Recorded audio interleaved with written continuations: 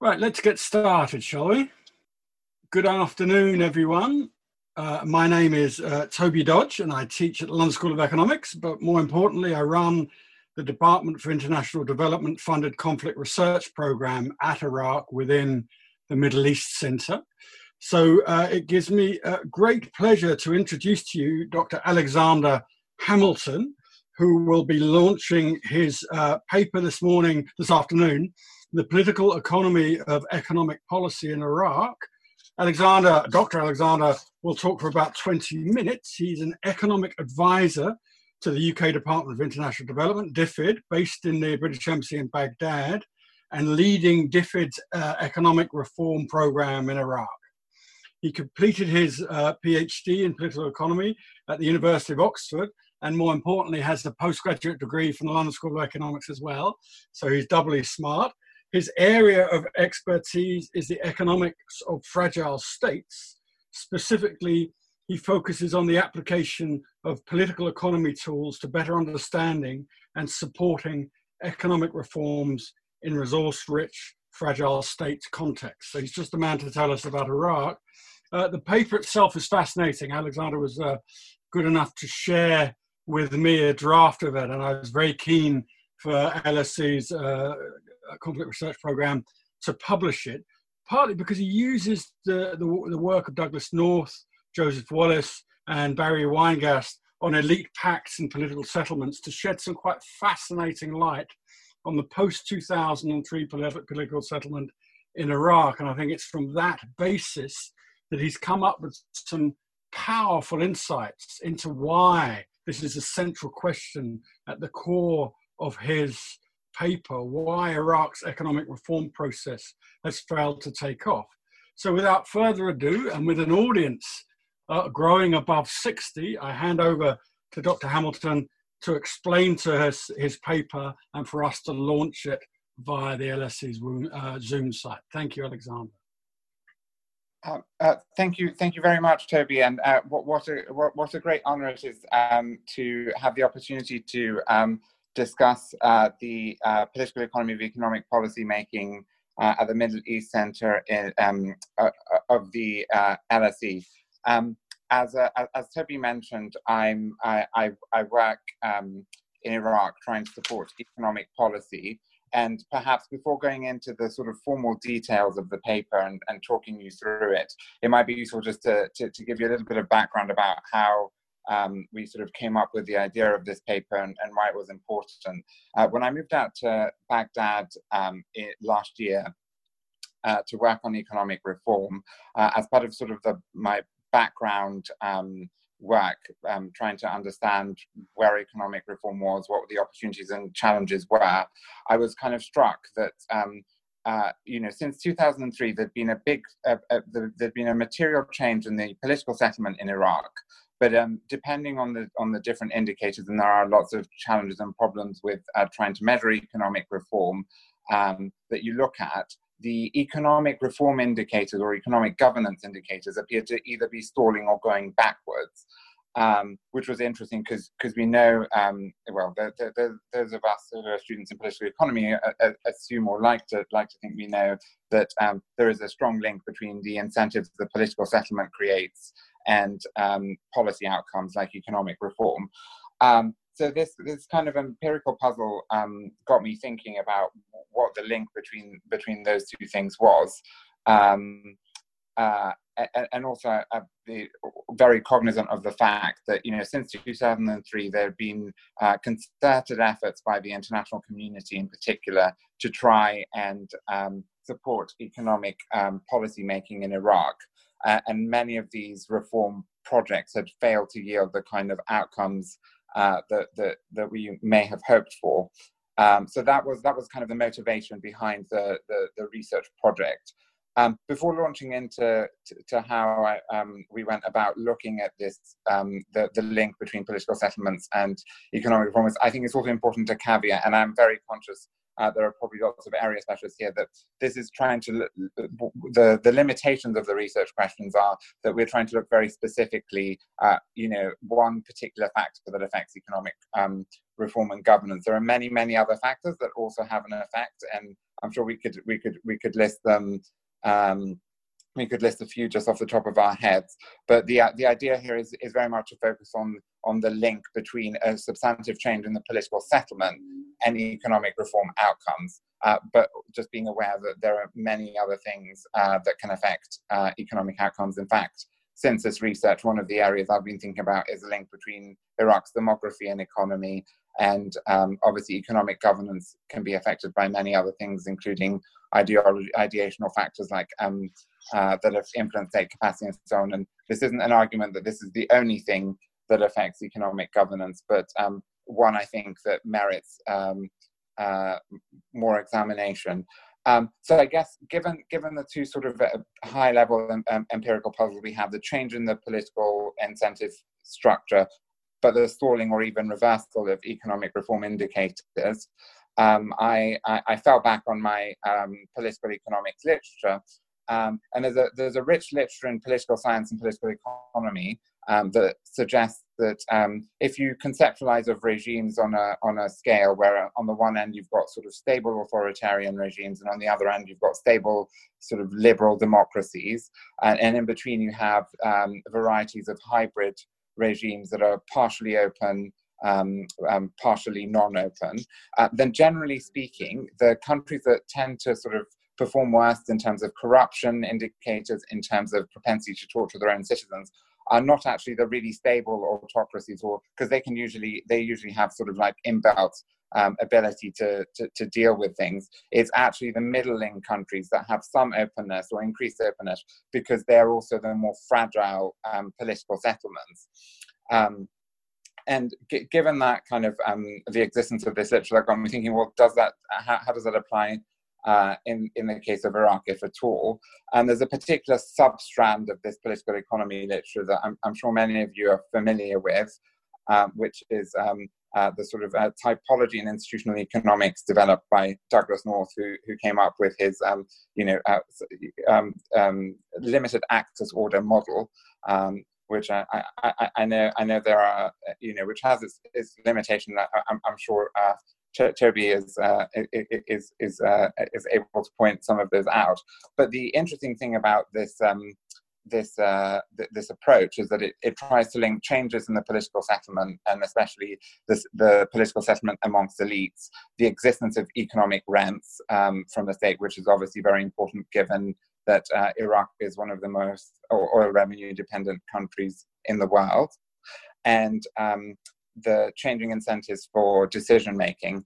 And the sort of limited access order basically says, I mean, this is a very, very high level summary, that in contexts like Iraq, where you don't necessarily, the state doesn't have an a priori monopoly on violence, and there are different groups, different elite groups that can potentially disrupt the peace. One way of creating cooperation amongst the elite, not necessarily eliminating violence in society, but creating cooperation amongst the elite, is to configure the political settlement so that they all get some economic rents, in Iraq's case, oil rents, and because they all kind of get their share of the pie, that creates stability.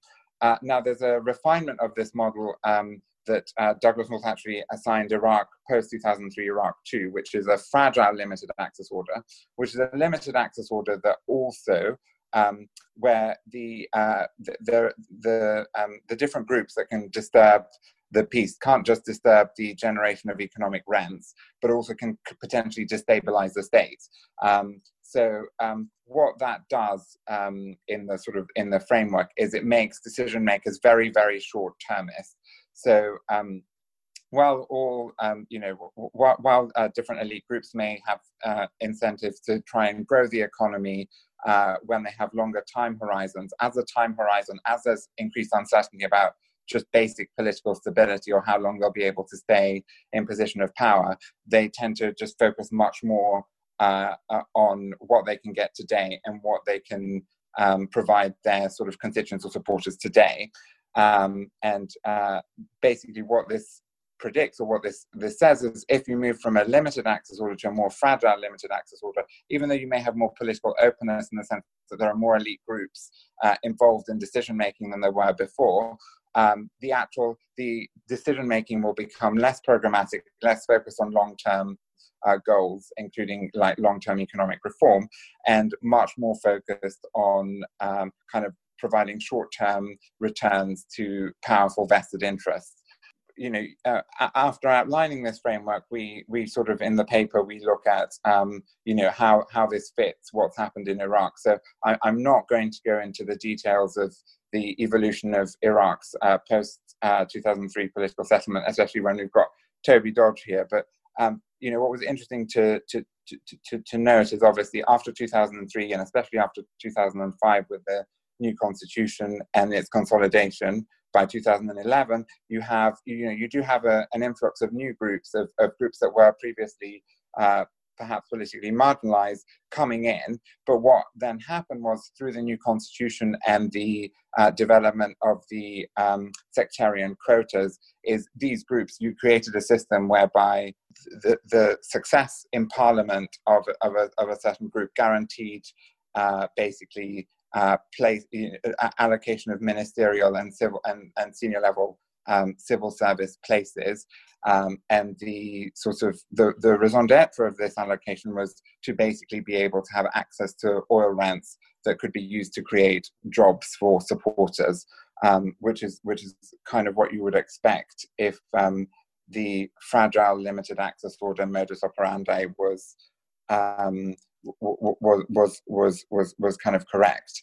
And again, measuring economic governance is quite difficult, but looking at different sources or different measures of economic governance, you can kind of see at the high level that there does appear to be a strong link between what the change in the political settlement and incentives created after 2003 and what's happened to some of these variables. So in the paper, in the first diagram, we look at Iraq's relative ranking in several high-level governance indicators on regulatory quality, control of corruption, and political stability.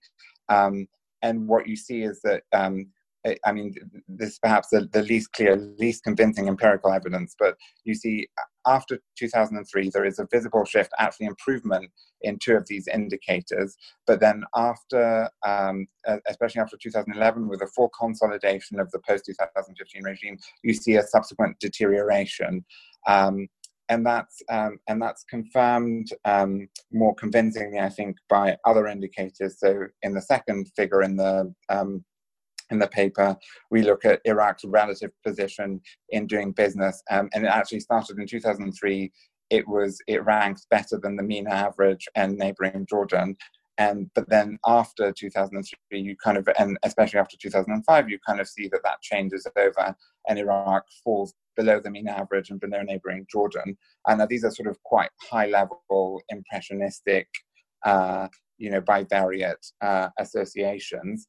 I think what's kind of more convincing is when you look at the sort of composition of government expenditure.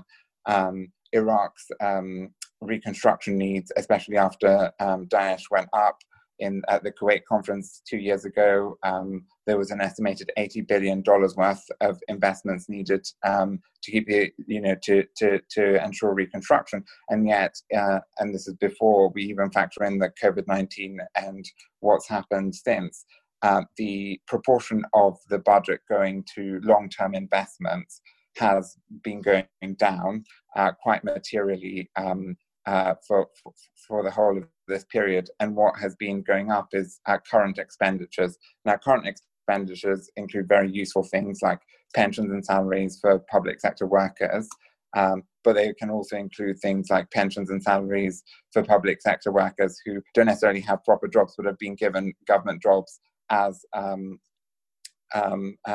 part of this kind of clientelist system. And if you unpack that further, if you look at, okay, current expenditures have been going up, where I think you see the effect of the sort of change in political settlement and incentives quite spectacularly is in the fourth diagram of the paper, where we see that in 2003, less than 10% of the state budget went to public sector salaries and pensions, and there are about 800,000 to 900,000 public sector workers. By 2015, 40% of the state budget was going to current expenditures, even though the need for investment was increasing.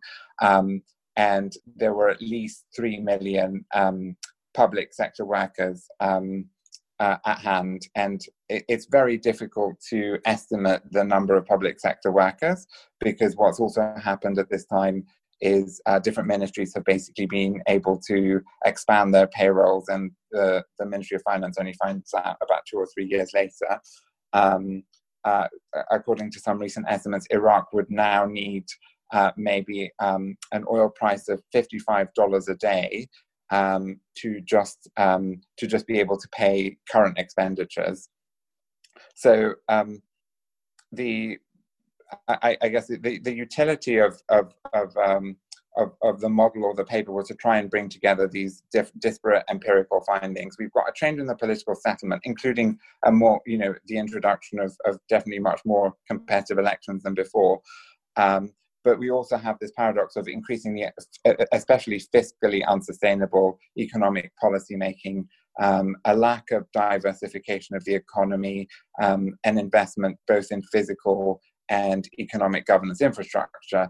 And again, this isn't actually something that this is kind of well known in the literature. So even if you look, for example, at countries during the third wave of democratization, so Spain, Portugal, and Greece, after they democratized in the 1970s, you did see this expansion of democratization tends to, at least in the short run, increase access to the mechanisms of corruption and rent distribution to different groups.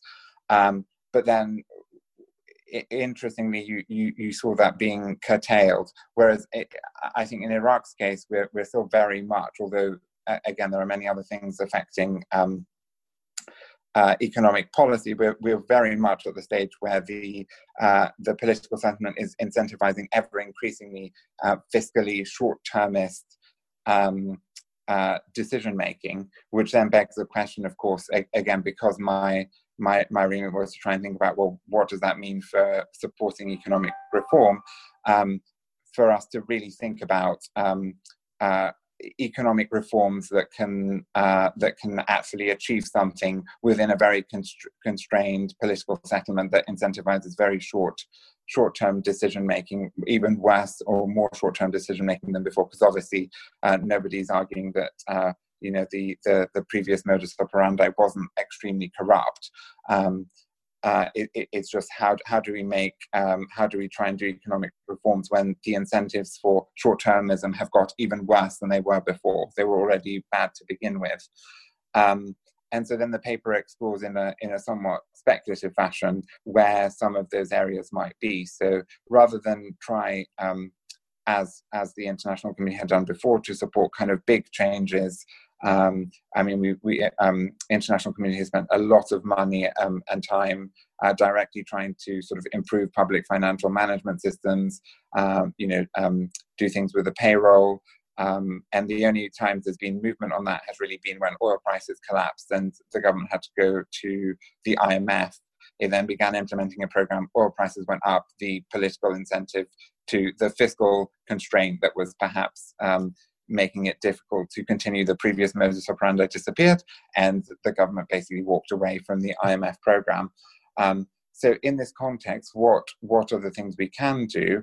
And I think the conclusion that the paper comes to is that working around the political settlement, so trying to support things that don't directly attack the fact that most government spending is going to be misused to support or nourish clientelist networks, but perhaps trying to work to support private sector development, possibly access to finance. Again, these will also do touch on vested interests. So obviously regulatory nuisance creates opportunities for petty corruption and so on. But then, we might get more traction in these areas rather than directly, as we have tried before, to deal with some of the big economic issues directly. because we have this basically self-reinforcing equilibrium. So the paper kind of ends with on an optimistic note that there are potentially things to do, and many of these things are around trying to diversify the economy because of Iraq's large youth bulge and population. I mean, oil rents are just not going to be able to provide jobs in the public sector because they're insensitive to population growth. So eventually there will be a sort of fiscal reckoning, because even if oil prices go up, population growth is so much faster that this model will become unsustainable and at some point have to change. But we're not there yet. So in the meantime, trying to explore areas or ways in which other sectors like agriculture, tourism, or the sort of business environment can be helped are probably more fruitful than trying to tackle the sort of big fiscal challenges that Iraq faced because of the change in political settlement. So I think Toby, I'm just under 20 minutes. So I will stop there. Thank you all very much for listening in. Brilliant. Now we have 77 people listening to Alexander's great presentation. I'm sure by now you're all Zoom veterans. So just two things to state. One, out of that 77 people, we need lots of questions to drive a debate forward. And I thank Gillian, Ahmed and Saifuddin for already asking questions. And two, as I should have said at the beginning, this event is being recorded, so it's very much on the record. So while 75 of you are thinking about profound questions to ask using the question and answer box at the bottom of your Zoom function, I'll sum up what I think was Alexander's big messages, and then I'll ask him the question. Firstly, the first big point was the very nature of the political settlement. The elite pact that came together in 2003 used access to state resources, rents, to tie them together and give them an interest in downscaling their competitive violence and upscaling their collaboration.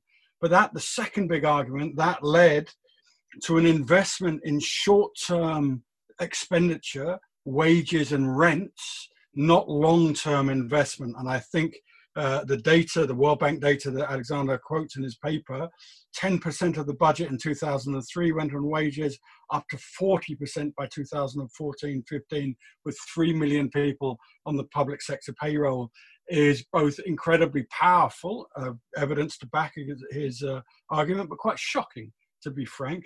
And then thirdly, the optimistic policy bit at the end that we all like to see, that gives us some direction for moving forward. Where might interventions come that could marginalize or reduce this negative dynamic?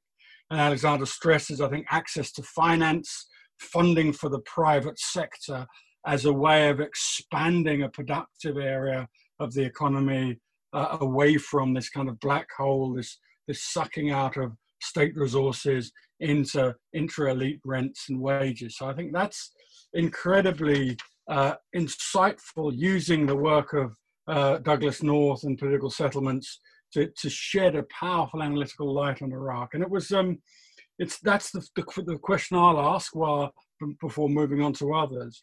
So you make a big point about moving from a limited access order onto a fragile limited access order.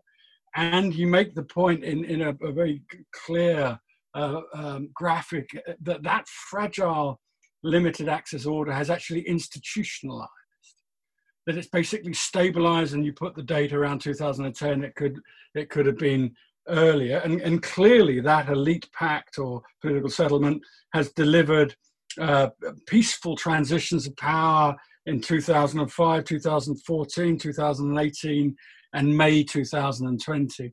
So can we describe it still as a fragile limited access order that continues to oversee the peaceful handover of power?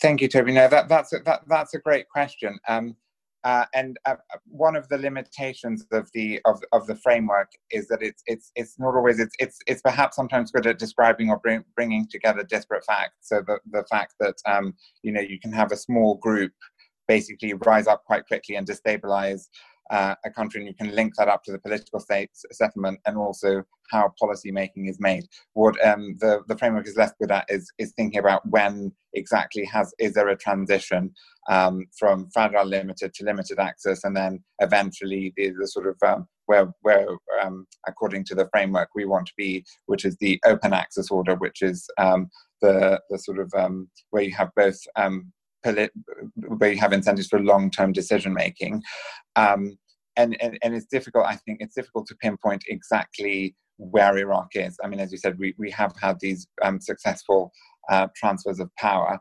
The key criteria for saying that you've shifted from fragile limited access order to limited access order, which is difficult to prove without an event, is if a part of the elite feels excluded from the political order, as certain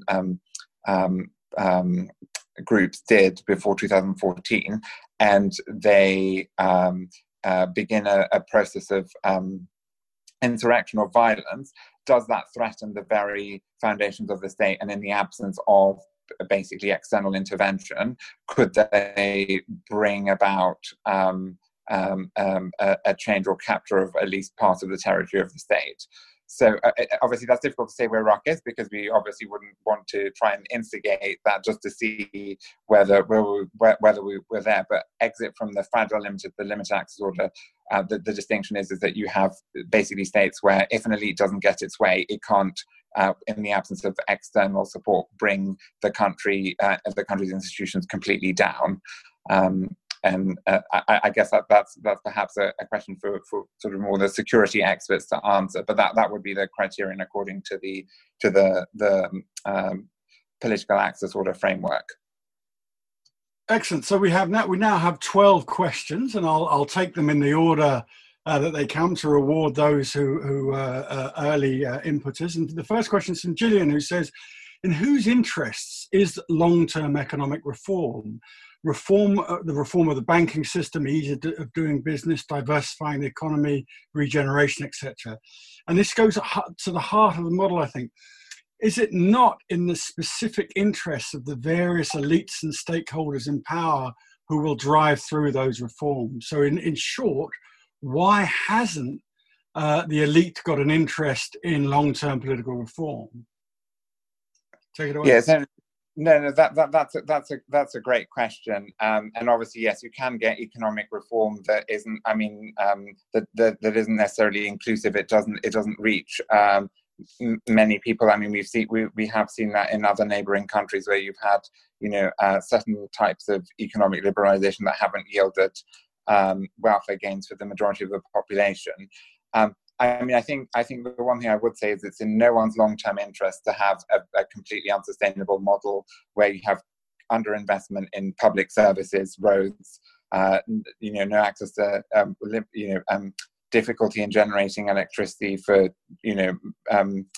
some time during the day, and a situation that is fiscally unsustainable.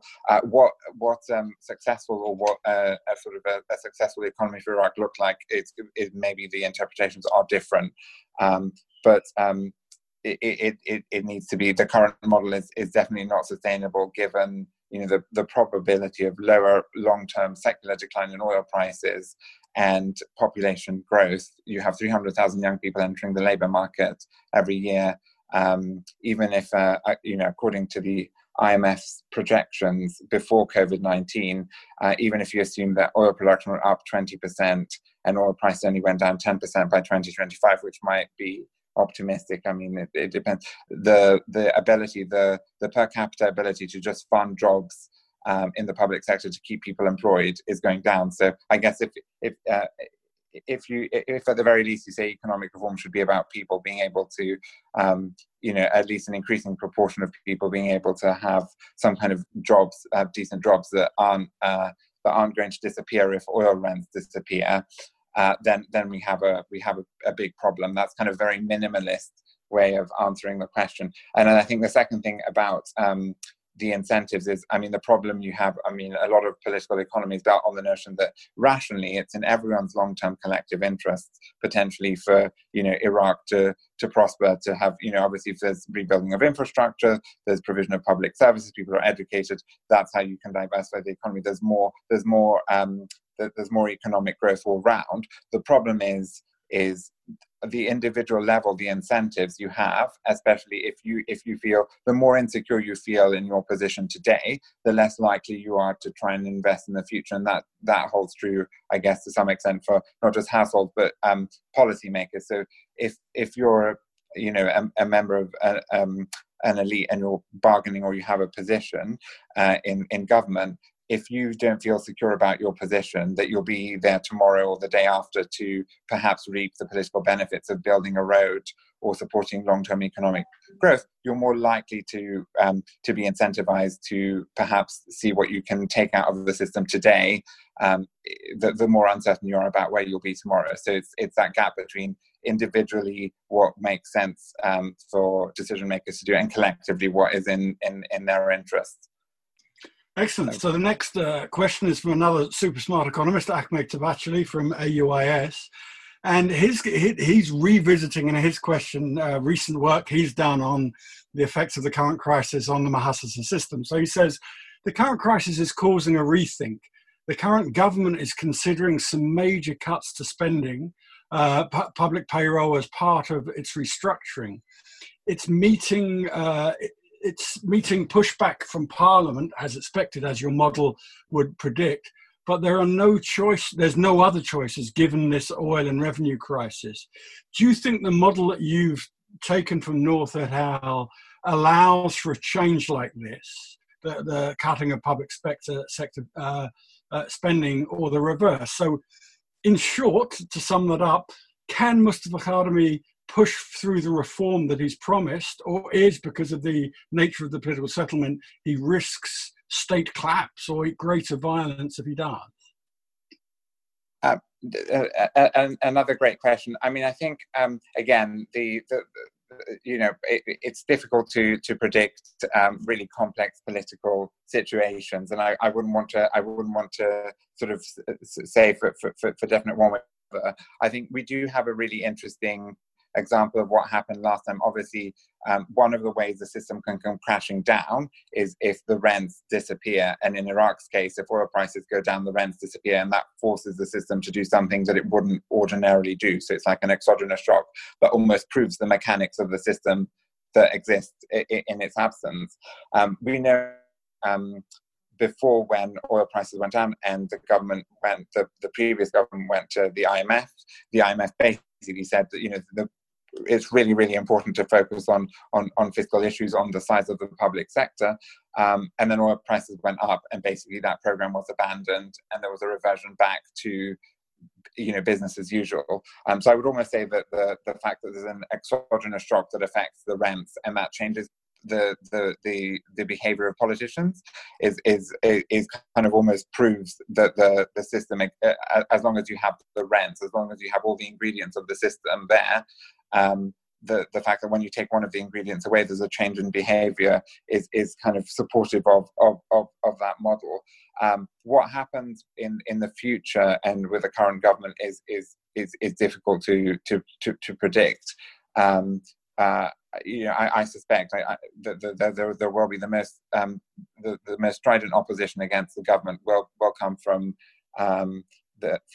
Parliament, but also I think it will also depend on oil prices, because obviously the model assumes and requires the existence of basically rents that you can divvy up. So if the rents disappear, things will have to change. Now, what that evolution will look like and whether the current government will be able to achieve the reforms it wants to make, that's very difficult to predict. But the model does basically say, once you take away that key ingredient, it will force change in the political settlement. Now, whether oil prices will stay low enough to see through what that means in the case of Iraq, that's another question. The other thing I think that will eventually force a reckoning is Iraq's kind of demographic momentum. So some of the subsequent work I've done after this paper is looking at the effect of Iraq has I think, the fastest or the second fastest population growth rate in the MENA region. Its demographic profile is more akin to your average sub-Saharan African country rather than your MENA country. And even if you assume kind of oil production goes up by 20% by 2025, and oil prices only go down by 10%, you would get kind of per capita cuts in public expenditure because it's all derived from oil rather than population growth, kind of equivalent to. And I'm citing these numbers off the top of my head, so they might be slightly off. 9% of the health budget. So there's eventually in the not so distant future, given this momentum, you will get a reckoning because the oil rents just won't be able to go further. But then what that leads to, and whether that that is what it creates the incentive to push Iraq further down both political and economic reform or regress back into instability, that is a $1 million question I wouldn't feel too qualified to answer. Excellent. And we will encourage Alexander to publish his next paper on the downside of this huge demographic problem with London School of Economics Middle East Centre. Right, so the next question is from another friend of ours, Saifuddin Al-Daraju, who says, in your opinion, and this is quite interesting, in your opinion, are state institutions able to implement economic reform and handle its consequences? And that might be able, are they coherent and strong enough? But also, given the Wakala system, the Muhassasa system has politicized and, dare we say, brought senior civil servants into the patronage system, they themselves are disincentivized from reforming. So is there the incentive within the state institutions, but also, more intriguingly, is there the capacity? Are they coherent and strong enough to do what is required of them?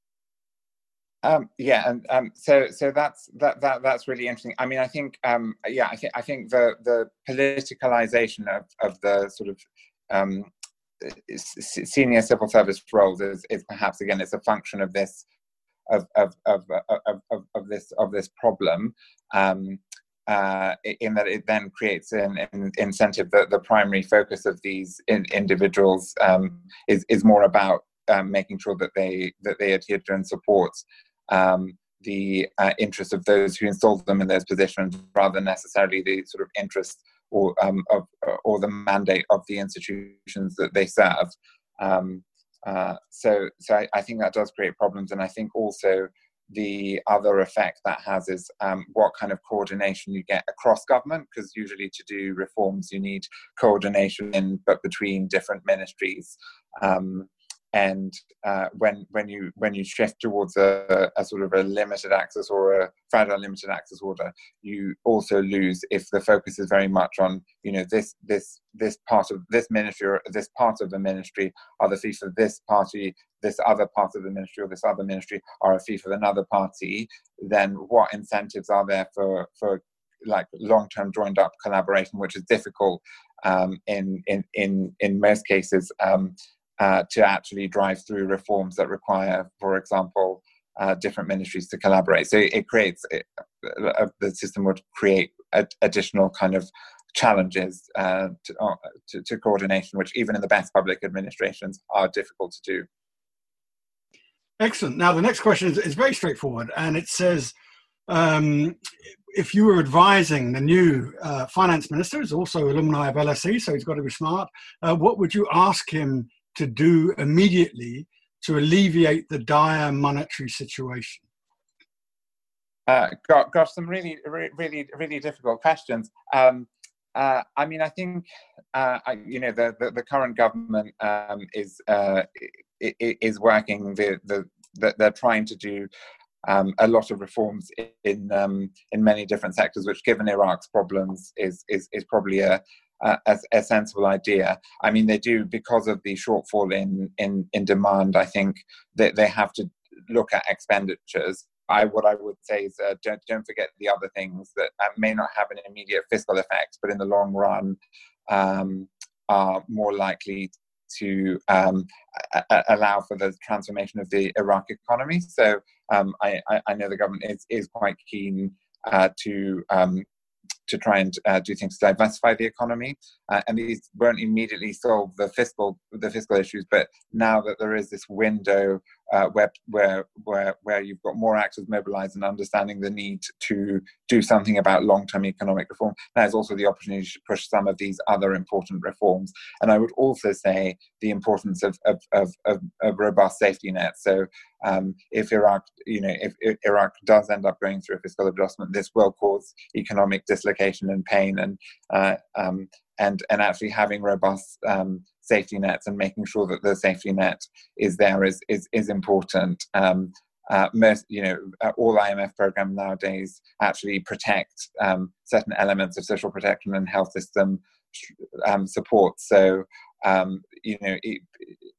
it makes sense, and it will help make economic reforms that may cause short-term dislocation more palatable. So don't ignore both long-term reforms that don't immediately solve the fiscal crisis, but also don't forget about social safety net and resilience, because that is what may help make some of the tough fiscal choices more palatable. So now we have two questions that look at the external dynamics. The first one is it goes to the North model and says, does the model take account of external factors, foreign actors affecting the political settlement and all the elite pacts?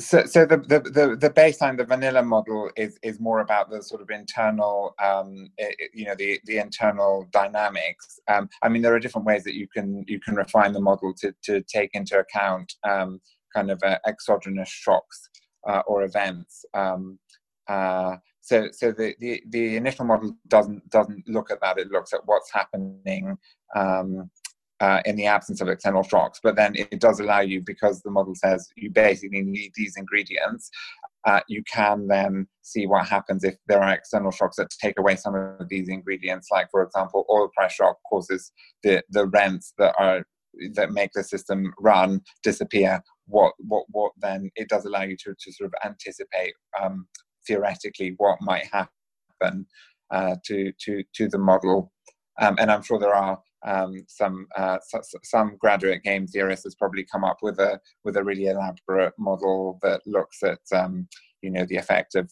different types of exogenous change or foreign interventions or what have you on the limited access order. But the vanilla model doesn't. But it does allow you to think through what happens when you get exogenous shocks. Excellent, thank you. As we know, that one external player, the United States, played a central role in imposing this political settlement on Iraq, and another external actor, Iran, seems very keen that it continues to flourish. I note with interest that Secretary of State Pompeo called for the end of the sectarianization of Iraq in a recent press statement, and indeed that the US themselves are sanctioning key players in Iraq for their alleged involvement in corruption. But the next question is not on that. It's actually on what can be done in concrete terms to incentivize external investment in the private sector beyond the oil industry. So I think trying to focus on reforms that make the business environment, these aren't easy. They're not easy in contexts where you don't have oil rents. They're even more difficult in contexts where you do. But I guess the slightly good news is that trying to make it easier to do business in Iraq doesn't directly attack the fact that oil rents are used in the way that they do. So working on things like, for example, one of the things Iraq doesn't have is it doesn't have a formal mechanism for reviewing how new regulations or decrees promulgated by the Council of Ministers, how they affect or existing rules and regulations. So then you get regulatory lack of regulatory clarity, which makes it difficult to know what the legal environment is, and creates opportunities for petty corruption. So there are lots of low-hanging fruit like that. Technical low-hanging fruit. It's still politically difficult to do, but there are reforms like that don't directly attack the big. The sort of the big core of the political settlement, but where you might be able to chip away. Another set of reforms around banking. I mean, Iraq, for a middle-income country, has there are lots of areas where technically you could improve banking, expand the credit rating system, for example, like has been done successfully in other MENA countries, which allows people to have a credit score so then they can potentially take out loans. Again, that doesn't directly sort of disturb the political settlement, but that's access to finance is the sort of one big thing, although it's quite a dated survey of firms in Iraq, what the sort of biggest constraints to development was. Access to finance is one of them, and Iraq is very atypical for a middle-income country in the state of its core banking system. So there are things around technical banking reforms to improve access to credit, developing of a collateral registry, some quite unsexy things, politically unsexy things that could actually make it easier. There are lots of also, tourism, long-term potential growth area in Iraq, but there are lots of Saddam era regulations that were brought in, when there was a fear that tourism would be, a source where the CIA could get into Iraq, that make it extremely difficult to start a tourist business, that still haven't been revoked. So there are lots of things like that don't disturb oil rents that you could do. Sorry, I don't know if I'm being specific enough. You did ask for specific examples. Hopefully those two examples give you a flavor of other things that you can do. There are lots of other examples that we can discuss as well. No, I think that's very specific, and is the central hypothesis of your paper, which you've just put very nicely. It's the unsexy things at the fringes of the state economy in the private sector that can actually drive this process of reform forward, because they don't challenge the elite pact and key players in it. However, that begs another couple of questions just put by Laura James and then Ahmed again. I mean, Laura says, do you have any thoughts on the extent to which the private sector has already been co-opted by the same elite patronage networks as the private sector, and whether this is something that could be addressed? And I'm thinking of a whole series of startup initiatives that may become the target of predatory actors with elite contacts in the Iraqi economy. Have you seen evidence of that? And if so, how would that affect your model? Yeah. So in as in most countries like this, you would get. So let's assume that you did get a growth in the private sector. I mean, right now Iraq is again, even by MENA standards, is quite extreme. It's not necessarily atypical, but quite extreme in the extent to which you have lots and lots of really small informal enterprises, a couple of large oil associated enterprises, and not much in between. I'm sure that if you did manage to get a growth of MSMEs, that would create new opportunities, perhaps for corruption and extortion and so on. But the point is like the pie has gotten bigger, so you'd get co-option, you'd get new types of corruption. But the point is you would also have you would also have some growth that would go to, you'd have people with jobs. So it's not so much that if you did grow the private sector, you'd have this sort of new clean sector that was unaffected by the political settlement. It would be, and you'd have kind of predatory entrepreneurs coming in to take advantage of that. But as long as those those additional costs weren't too burdensome, you'd still be in a better place than you are today, which is where the formal private sector is very, very, very small, and therefore isn't providing at least some opportunities, as well as opportunities for corruption, but also some opportunities for livelihoods and jobs that you might get in other places. Excellent. Now, this is quite a technical question. So what do you see as the growth potential for Iraq's digital economy, which is, for example, being supported by the World Bank's Mashrek 2.0 initiative? So I wouldn't there's some really interesting cases of using the digital economy to circumvent or reduce the probability of petty corruption. I mean, we've seen, for example, in another very different but highly corrupt context, in the Democratic Republic of Congo, we've seen the establishment of one-stop shops to register a business, where everything is done electronically. Has cut the sort of opportunity for petty corruption, because you can track applications and make sure that they get done in time. So in a sense, you make it very difficult for an official to ask for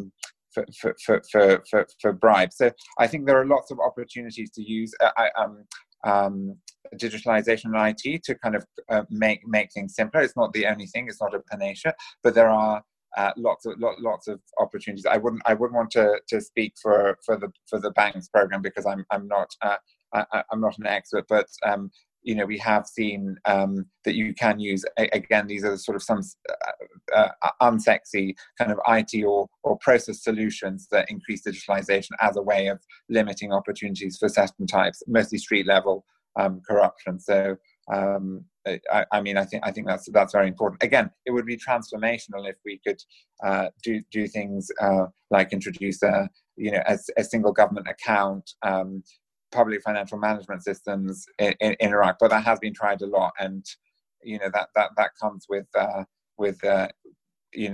implications around transparency that are not conducive to the use of oil rents as they are today. Jim Baban's come up with a really interesting question. He says, basically, you were talking about 3 million people on the government payroll in 2015. He's saying there's talk about the number has increased exponentially to it maybe as many as 8 million, and no government system in the world could sustain that. That would be one side of the question.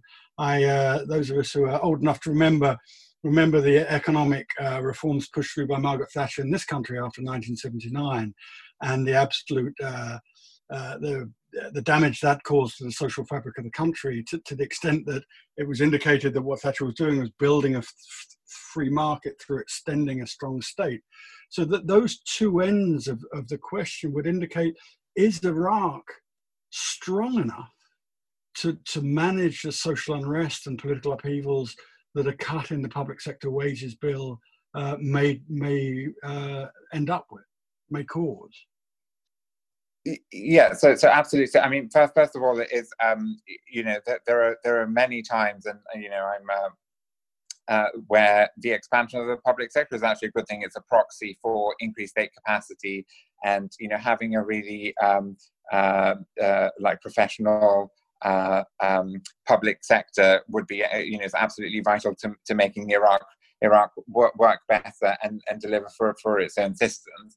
I mean, the problem you have is, to what extent has this expansion resulted in the productive use of people's time to improve service delivery, improve the goods and services the state provides citizens. And I think in Iraq's case, you'd be hard pressed to say that there's been a commensurate increase in the quality of government outputs. But it does, again, the interesting thing about the limited access orders is it really kind of highlights the extent to which it's not in anyone's interest to be in a situation where you're creating more jobs that are essentially, at some point, if oil prices don't recover, fiscally unsustainable. On the other hand, at no point in time is there an incentive not to do this. It's kind of like me trying to go on a diet and always having chocolate cookies in the cupboard. It's just not going to happen. It's in my long-term interest, but there's no point at which my short-term incentives align so that I don't keep munching away at them. And there are several potential theoretical ways that Iraq could evolve out of this. One is trying to sort of manage slowly. So usually, I think it'd be extremely difficult to sort of just cut public sector jobs, but you can introduce rules of attrition. You can so that as people retire, you don't replace them as much. And again, the important thing is that then you need to, for that to be politically viable, you also need to have other sources of employment. And one of the big problems in Iraq today is that formally you have the public sector, and then you have informal economic activity. And the oil sector is big, but oil doesn't generate a huge amount of jobs directly because it's a very capital intensive industry. So when you've got 300,000 young people entering the labor market every year, the situation, the dynamics are unsustainable. But how that will manifest itself in the long run is difficult to predict. Excellent. So we've got three rather technical questions, or three empirically rich questions. One is, could you please evaluate the economic performance of the Kurdish regional government vis-a-vis the Iraqi central government from 2003 until the independence referendum? Do you have any data on corruption levels enabling us to compare and contrast the KRG, the Kurdish regional government's political settlement, with Baghdad's political settlement and its economic and political performance? So what are the commonalities and difference between the Kurdish regional government's economic policy, its political settlement, and that in Baghdad? So just to caveat that's not something I have looked at in detail. So I can't, I'm afraid, answer that, do full justice to that question. There's also issues around access to data and obviously sensitivities around that that make it difficult to know exactly what the sort of budget process and allocation is in the KRI vis-a-vis Iraq proper. But I would say all the evidence suggests it's the differences are ones of degree. I mean, the KRI also has a very big and expanded payroll, public sector payroll. Again, I don't want to comment too much because I haven't looked at the data. The extent to which there's a diversified economy in the KRI vis-a-vis other parts of Iraq is, that's possible. But I think whatever the difference are, they're ones of degree rather than massive difference in substance. But just again, caveating that's not something I've looked at in detail, I'm afraid, but really good question. Excellent. Yes, and the next one, another technical question. Do you think Iraq is in a position to issue sovereign development bonds in the international financial markets at a reasonable cost? As I'm not a financial economist, and I think the sort of the current situation is so uncertain, I'm going to duck that question. Yes, it's quite difficult. I think it's become increasingly difficult overall to sort of predict what's happening with the stock market right now in COVID. We've got quite an interesting, unique black swan event happening globally. And as I'm not an expert in finance, I'm going to duck that question if that's all right. Okay, no, sure. That's very honest of you. Now, another friend of the Middle East Center, LSE, Kawa Hassan, has asked, the currency auction by the central bank, I think has been a long-running source of what he called systemic or systematic corruption, structural corruption. Do you see any prospect for reforming this? I mean, so again, not an area that I've looked at recently. Obviously, there has been because there's been in the long run a change and a reduction in the price differences. The returns of basically the establishment of lots and lots of what were effectively shell banks to take advantage of the differences in price between the official dollar exchange rate. That has come down. Whether that will return or not is specifically difficult to anticipate. I mean, we do know there have been reports. This isn't the same issue, but there have been reports around increasingly now. One of the things that's been reported is that people are trying to sort of create fake exports so they can get dollars out of Iraq. That's sorry, that's a very I mean, that they have happened in the past. They have actually been reduced. The dollar auctions profitability has been reduced because of that, of the change in the official exchange rate. But it could come back.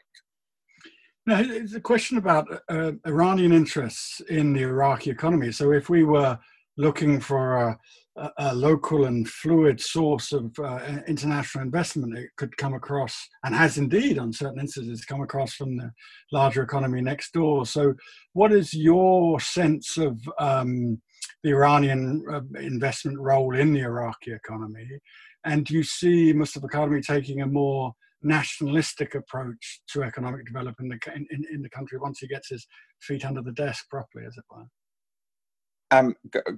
Gosh, I mean, I'm not a political analyst, so I think it's difficult to answer that question directly. What I would say is if you look at generally countries that sort of find themselves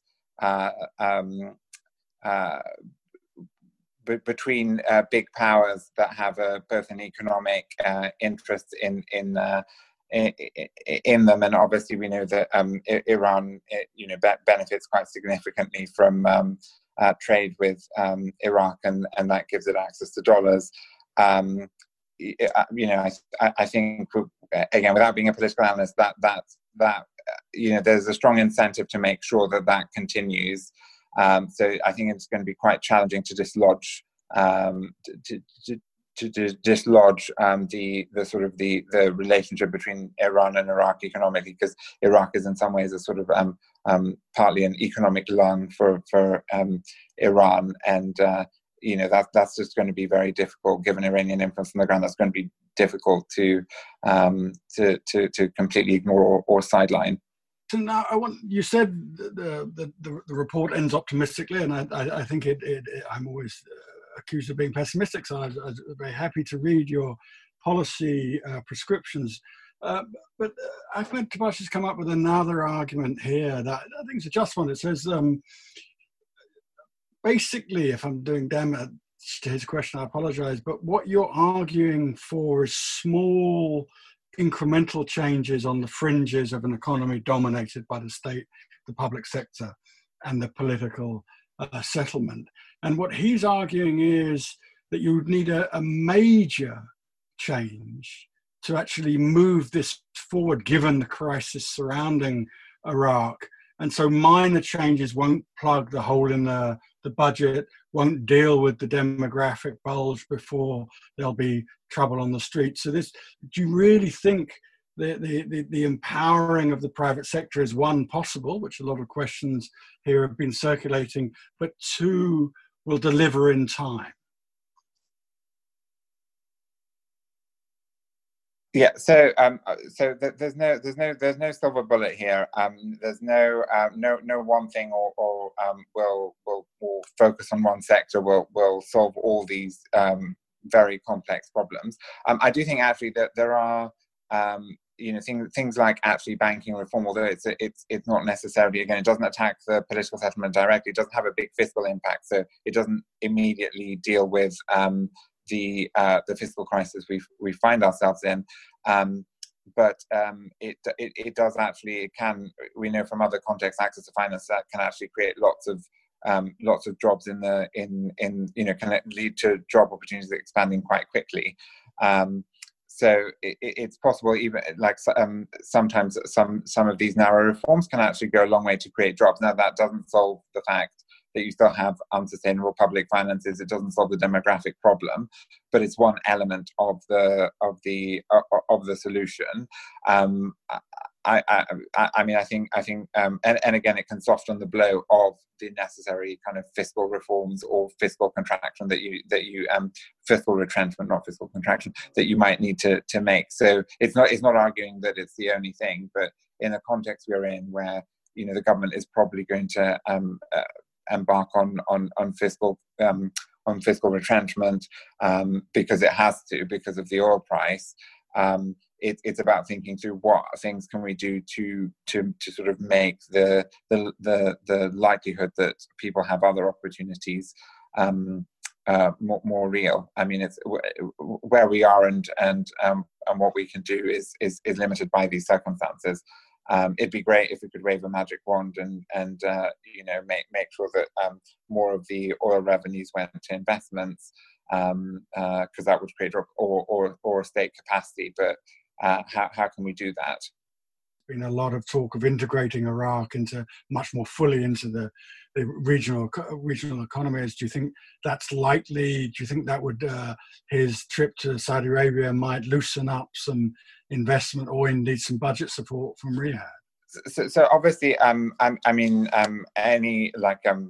think again, regional integration is potentially very good, because again, it doesn't attack the political settlement directly, but it can create other opportunities. There were a lot of pledges made I think about $30 billion worth of pledges made at the Kuwait conference in 2018, including from Saudi Arabia, Kuwait, and the other Gulf countries, that could be followed up on. Some of those pledges could still be available. Obviously, there is the current world economic crisis is impacting the other Gulf countries, but that is certainly an area that could produce economic opportunities and returns, and especially investment in infrastructure that could have a positive impact on Iraq. Excellent. Now we're coming into the last stage of our questions and answers. So if you have any more questions, please send them in via the Q&A box on your screen. It's just, Ruba's just said that, of course, Dr. Ali Alawi has been nominated by the new Mustafa Kadhimi, the new Prime Minister, as his deputy in charge of economy and energy. And I don't know if you've seen, he wrote a long and very detailed, very academic paper on the drivers of corruption in Iraq that didn't mention the elite pact or the political settlement. So I think the first place you should go is to the Ministry of Finance with your paper when you get back to Baghdad, to explain to him the political as opposed to the economic dynamics that are driving this forward. And it is that distinction, I think, in approaches to economic reform, and indeed in North's work. And North, I would describe as aridly rational and instrumental.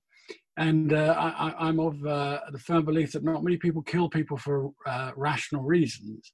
So I wonder how, as a political economist, as an economist, but someone who's interested in and skilled in political economy, you deal with that kind of instrumental rationality, bleaching out or ignoring the kind of ideological motivations, the irrational drivers of issues in Iraq or indeed anywhere. Thanks, Toby. That's a great question, and as a sort of somebody who's schooled in rational choice, both from the political science and the economic perspective, it's sometimes disconcerting to even try to think about these things. I mean, I would say, and again, there's a big debate around how you can integrate and whether that's successful, ideational issues or things like nationalism or in-group belonging. How you can link up different things that might motivate people to their what we would call very, very appealingly people's subjective utility functions and what motivates them. So I mean, I think that's a really big question. I guess what I would say is obviously the political settlement literature. I think the utility of the model is it can help us explain some things. It doesn't explain all the variance in economic outcomes. So there are other approaches that are complementary to and should be used, and leave it at that sort of a high level cop out of discussing the sort of detailed, very fascinating detailed methodological assumptions of the model. If you'll let me get away with an answer like that.